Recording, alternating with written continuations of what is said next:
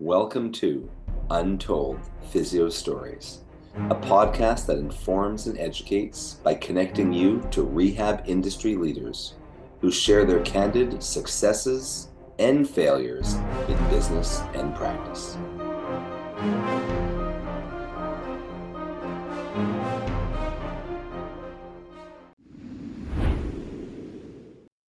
Welcome back to another awesome episode of Untold Physio Stories podcast. I'm your host, Dr. E, with the Eclectic Approach, Edge Mobility System, Modern Manual Therapy, Modern Rehab Mastery, our new online mentoring program.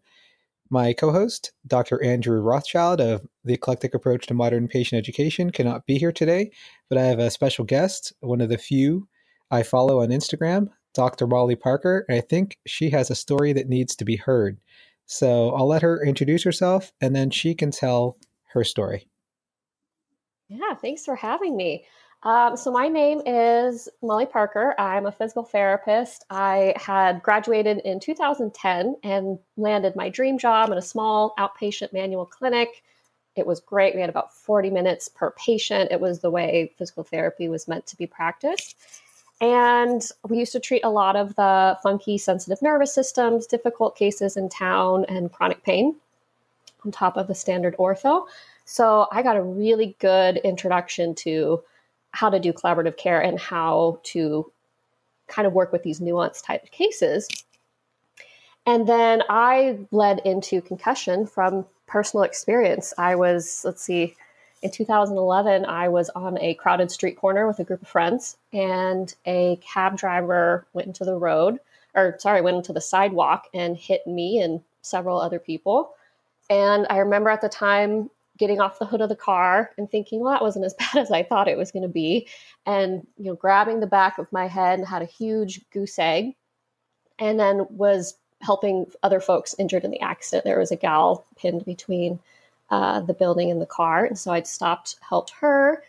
Once everything, the paramedics started to come, I went to help a girlfriend in the bathroom, and then I just forgot everything that had happened. She said, I looked at her and I asked if something bad had happened. So they made me go to the emergency room, and I was so irritated at the time because I, was a student loan heavy person. But I went to the ER, which was the right decision, and I had a CT scan, which was fine, and they x-rayed my legs, and those were fine too. And I remember feeling really lucky. I felt like I got hit by a car, but I felt very, very fortunate, all things considered. And I had really no idea what concussions could be. I didn't know what post-concussion syndrome was. And very, very quickly, I went, I took a day off work, went back too soon. And within about 2 weeks, my symptoms really hadn't gone away, and they'd kind of gone from bad to worse. And for me, it started with very severe headaches. And the headaches, just as they would get bad enough that I would, want to go in to see someone, they'd go away for a couple days, and then they'd come back. And eventually it got to the point where they were there all the time, 24/7. I was very cognitively compromised at the time, which I didn't realize. Lots of memory problems, difficulties following conversations, feeling dizzy. I'd forget how to put on my shoes. It was almost like you'd sleepwalk, and you'd come to and you'd have one shoe on, and then you'd have to talk yourself through how to put the other one on. And I started going from, person to person from a family physician to a physical therapist to acupuncture to any, functional medicine, anyone I could see, and no one really knew what was wrong with me. We knew it was from the accident, but no one knew what post-concussion syndrome was. No one knew that concussions could last.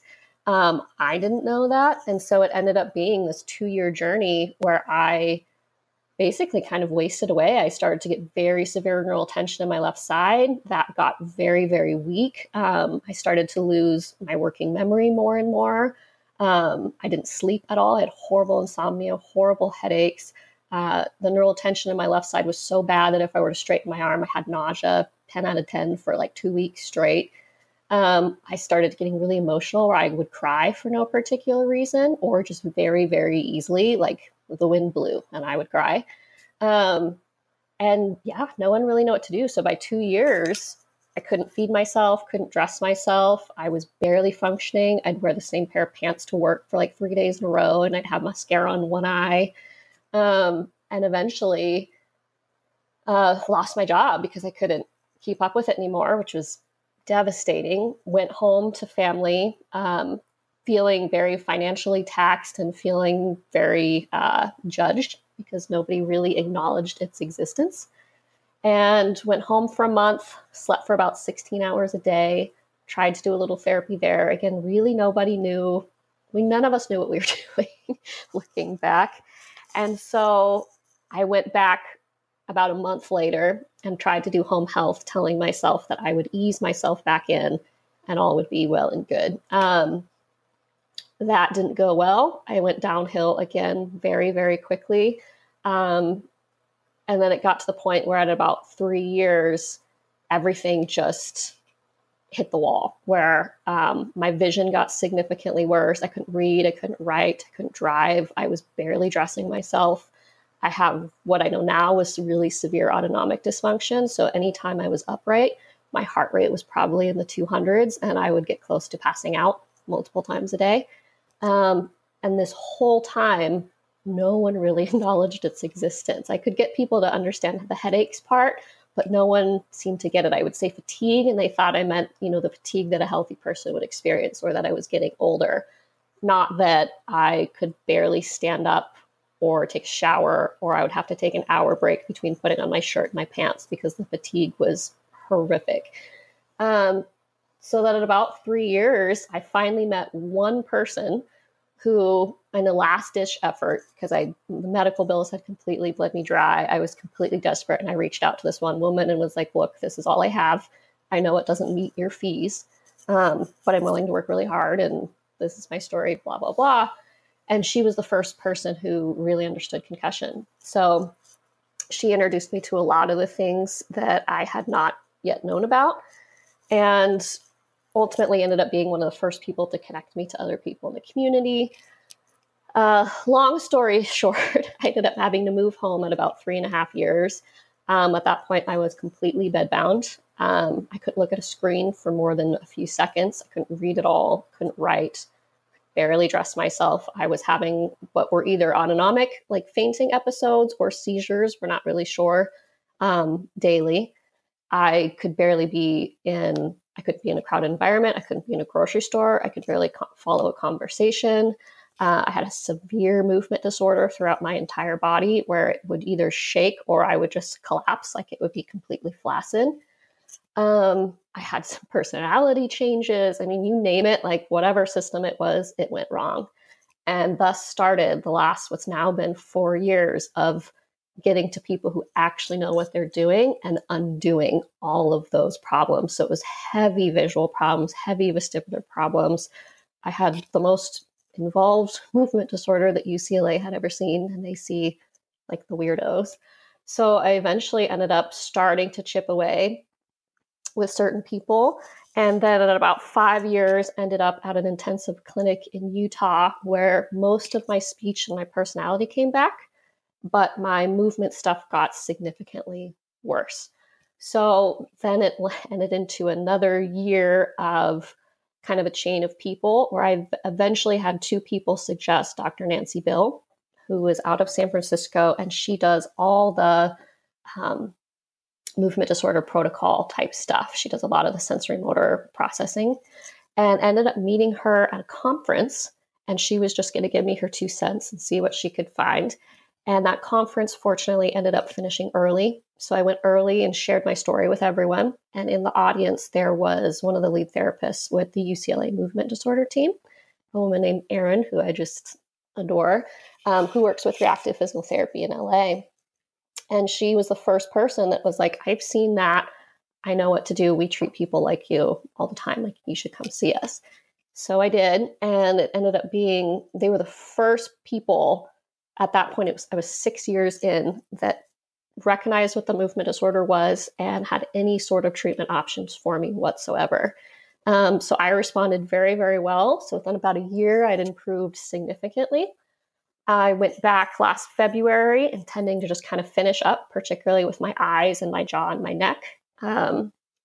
and it wasn't responding quite like we anticipated. So I ended up at a functional neurologist who was kind of able to pinpoint down the last of the few things that seemed to interconnect. Did a few months with him, kind of made progress, still really struggling. And then this last January, I went to one in Oregon who specifically specializes in post-concussion syndrome and movement disorders, where we were able to really narrow down the last 3 specific areas of my brain. So I'd probably had about 30 areas that were severely affected, and now we're down to about 3. So we've chipped away at it pretty good. And so now it's like my left otolith, my left cerebellum, and left midbrain type stuff.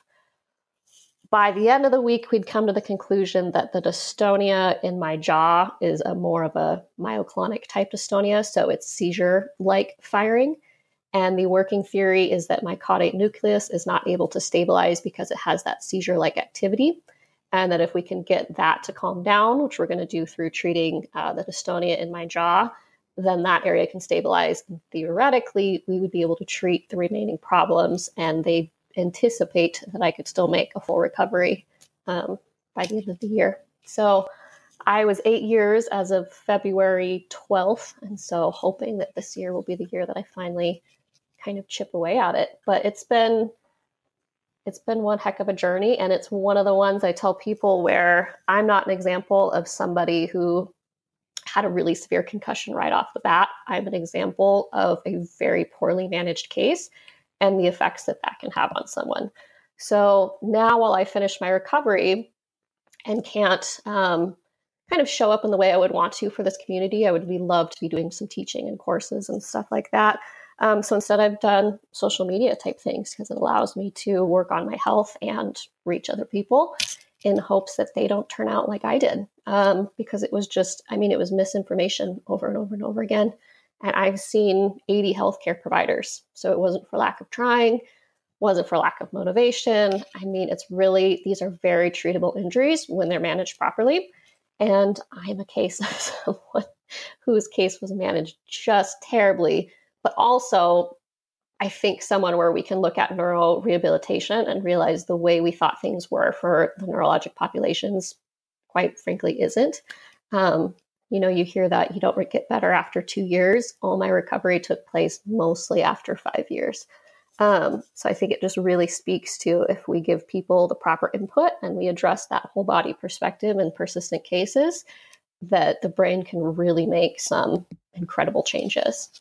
So that is my story. That's a really amazing and heartbreaking story. And gosh, every time I have someone like you or Jess Schwartz on the podcast, I always think, I have no idea what I'm doing with a concussion patient.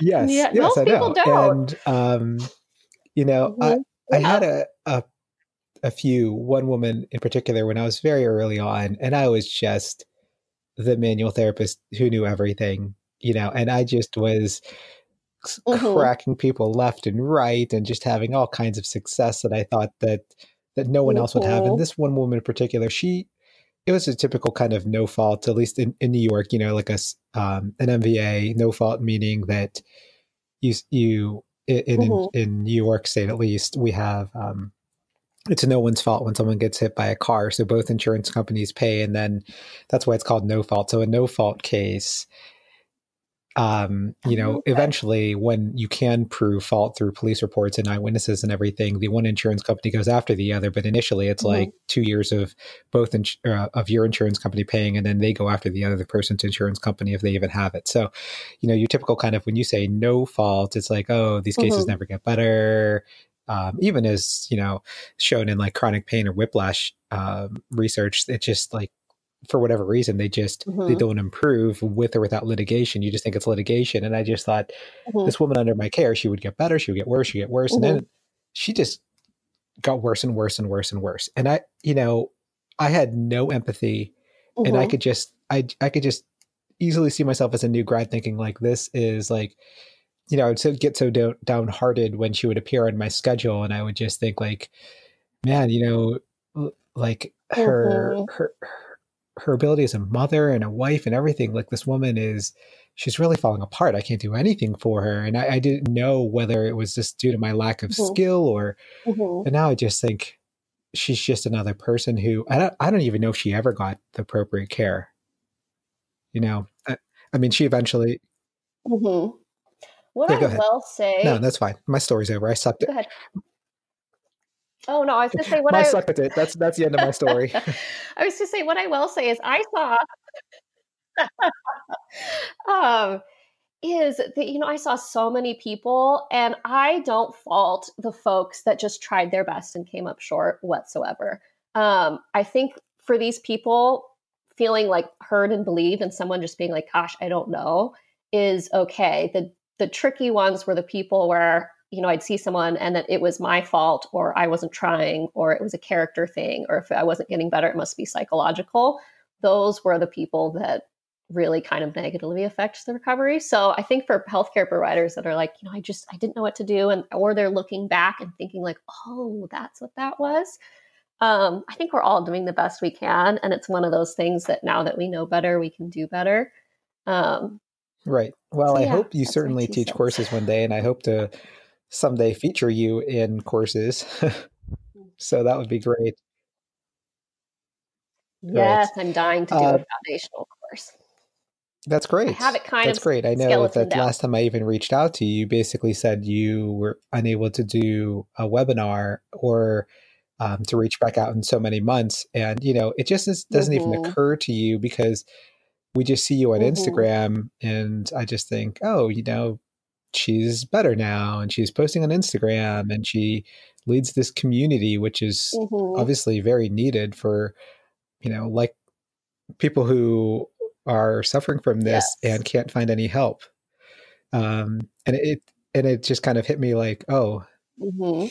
she's still working through this. And even right when I reached out to you to go on the podcast, I think maybe about a month Yeah. ago, you were still seeing a specialist, right? And you just talked about that, right? Seeing someone in Hmm. January. Yeah. Hmm. Yeah. Yeah. Right now, I'm in functional neurology, I'm in endocrinology, and then I'm seeing a TMJ dystonia specialist. So Wow. I still rehab Yeah. most of I'd the like to day. have So you on that's for part still two, kind though. of my days. Yeah. Oh, no, go So ahead. they anticipate Yeah. about, Only because when you're just like, okay. oh, the No, UCL that's under fine. the care of the UCLA PT, I got significantly better. And I just think, what did they do? Right. Well, that's part two. We'll save that Yes, for it was part two so because, cool. You would and nerd out then, on it pretty for hard. when you were in Yeah. Colorado and you said, Yeah. oh, my speech and personality came back pretty much, but my movement got much worse. I also just think, what did they do? Hmm. So, right. Yeah. Right. They Yeah. have an Because interesting I mean, at program this point in too. my I could career, talk 20 about it years in my forever. career, it's not like I always say this, it's not like I've seen everything there is to know about PT. I just feel like I'm not learning anything when I take a traditional PT course, which is why Hmm. I have only done things like nutrition and mindfulness and sleep Hmm. recovery and a lot of things you talk about too, because it's really just important Hmm. for life, That's so but also just important. for people Yeah. who aren't recovering. It's not like there's a recipe for people who aren't recovering. It's just that Hmm. they can do a lot of things to make their Totally. ecosystem much healthier and reduce inflammation, et cetera, et cetera, et cetera. So, um, Yes, because it's totally. interesting to me, and I just feel like I don't need to know another Hmm. technique. I don't need to know another assessment. Yeah, it's like it's these. Yeah, yeah. It's really like it's the thought process that's different. And the concussions for healthcare providers are pretty cool because I mean, it is your high level ortho, it's neuro, and it's vestibular, and it's all combined. And it's having that like interdisciplinary multi systems approach, and everything interacts with each other. And so they can be a bit overwhelming at first, but if it's something that people really get into and they really commit to, not only can they make just tremendous changes in people's lives, but I think understanding the human body in that way and critically thinking through it in that way goes into so many different cases, especially like your chronic, like orthopedic cases and stuff like that. And it's just a totally different way of thinking and a different way of what I learned in school. And it's really exciting. I think All right. So rehabilitation is basically, if changing you're listening to this drastically. podcast and you have some sort of concussion or TBI or MBA patient who you're getting nowhere with, they probably one of my biggest things I teach in my courses is that you need to know your leash. You need to know your limit of visits where you refer out and hopefully this person gets help. Because really there's diminishing returns, and there's very, honestly ask yourself, when was the last time you hit a home run with a patient that you were getting nowhere with 2 or 3 months in? It's very rarely going to happen. And if it happens, it's probably just due to time and recovery, not due to anything you were doing, because you literally had so much time to make a significant change in them. So where can people find you on social media? Right now, I am on social media. So I'm on Instagram and Facebook. Instagram much more than Facebook, at Molly Parker PT. And there's also an email list that you can sign up for. I don't do a lot right now because writing is still kind of a bear, but I do send out links to podcasts, and there's a brain health summit coming up in March. Awesome. Well, we'll have you back on sometime in the near future when you're ready, because I certainly would like to hear about some of the treatments that you've gone through, and especially the PT ones, because I probably have most of a PT audience. All right. Awesome. So thanks for coming on, Molly. So if you like this podcast, make sure to give us a 5-star rating on iTunes. Remember, you can now subscribe to Untold Physio Stories. Go to untolledphysiostories.com. All the subscriptions are there. You can subscribe to us on Stitcher, Spotify, Google, iTunes. Google Play is going away, but you can listen to us on all your Google Home devices.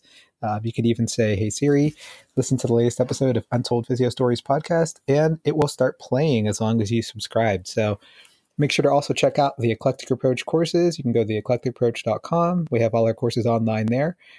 Dr. Andrew Rothschild, Cal Coffey, and I have Modern Rehab Mastery, our new exclusive, we think unbeatable online mentoring program. And all my products are at edgemobilitysystem.com. I hope to see you at a live Eclectic Approach course soon. Make sure to subscribe via email through themanualtherapist.com so you don't miss any of our awesome blog updates, and you get exclusive Edge Mobility System discounts. Wow, man, my outro is getting too long. I should just pre-record this. And you guys have an awesome day.